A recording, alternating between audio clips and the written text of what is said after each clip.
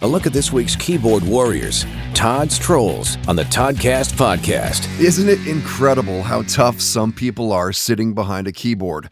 The trolls, they are everywhere, chirping off anything and everything. No one and nothing is safe. Kesha, who sold 134 million albums worldwide, she gets her fair share. She puts out a new album in a few days, January 10th. It's called High Road.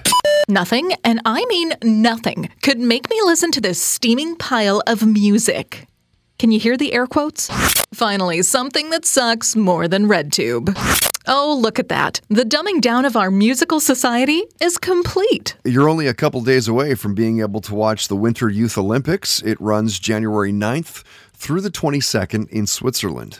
No offense, but you gotta be pretty hard up to sit down and watch Youth Olympics for any length of time. Take hockey out of the equation, and there's literally no reason to watch this. New drinking game.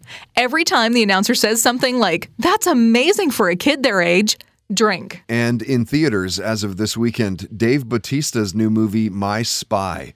Dave is a CIA operative, undercover surveillance basically of a family. A 9-year-old realizes what's going on and convinces Bautista's character to teach her how to be a spy.